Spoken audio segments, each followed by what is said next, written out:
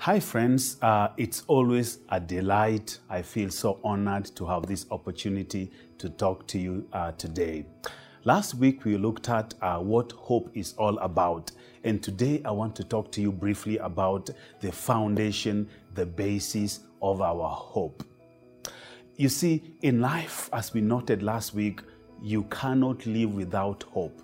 You have to have hope in something or somebody, and we depend on hope to be able to go through life situations. We go through challenging situations, but when we have hope, then we have the tenacity and the ability to keep going. But going back to the text I read to us last week, which I want to mention to you in just a short while. Lamentation again, chapter 3, verse 21 to 26. Again, Jeremiah is thinking about the situation in his home country, and he's saying, "Yet I call this to mind, and therefore I have hope."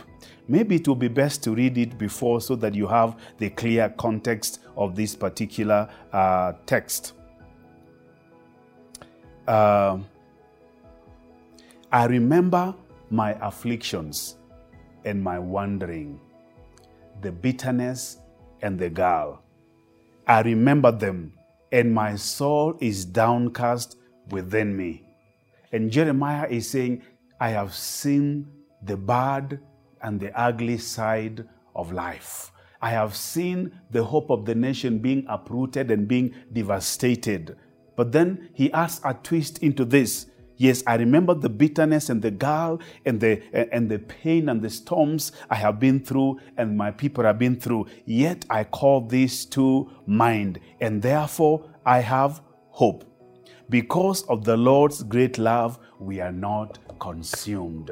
You got it right. Precisely because of God's mercies, God's unchanging nature, God's unchanging character, we are not consumed. So the basis of hope is not in people or circumstances or even the state of the economy or even the connections we have.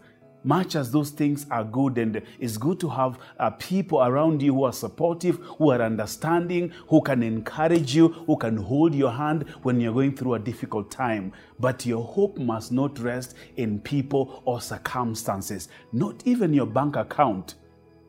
It must rest in God's unchanging nature and character. And Jeremiah, reflecting on the situation of the people of Israel, says, yes, I have seen the bitterness and the gall. I have seen the pain of life. I've seen the ordeal of life. I have seen the humiliation we have suffered as a nation. Yet I call this to mind, and therefore I have hope. Because God's unfailing love, we are not consumed. So our hope must be based, the foundation of our hope must be in God's unchanging character. Friends, clearly the ground has shifted. Things have changed. A lot of things that were predictable, things that were almost constant and given, are no longer the case. Things have changed. We've been through a crisis. We've been through storms of life, and perhaps in the midst of the same. In Kenya, for friends watching from Kenya, we are faced with uncertainty of an election year, and we know elections don't bring good memories. We've seen painful side of life in as far as an electioneering season is concerned. But I want to remind you today, there is a God in heaven who doesn't change. Circumstances can change. Parties can shift their grounds and even their policies, and whatever they claim to stand on, things can change. But God does not change. So precisely our hope must be based on God's nature, God's character, but also God's promise. He has promised to be with us through thick and thin of life. So I want to ask you again today, yes, you have some hopes, but what is your hope based on? What is the basis of your trust?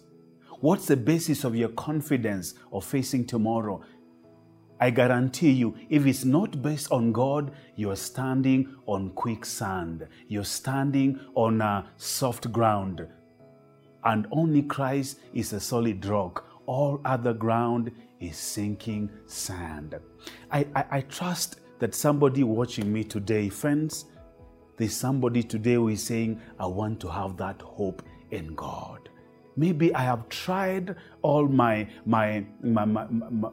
all that I know in people, in institutions, in connections, in political parties, even in family, and I've been let down many times. But today's sharing has reminded me of the need to put my faith in God and to put my trust in God. I want to pray for you today. Please pray this prayer after me. Lord Jesus, today I recognize that I need you.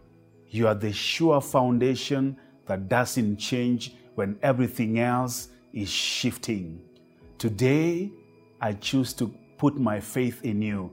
Forgive me, Lord, when I have not trusted you, and cause me to stand on your word and to put my faith in you. In Jesus' name I pray.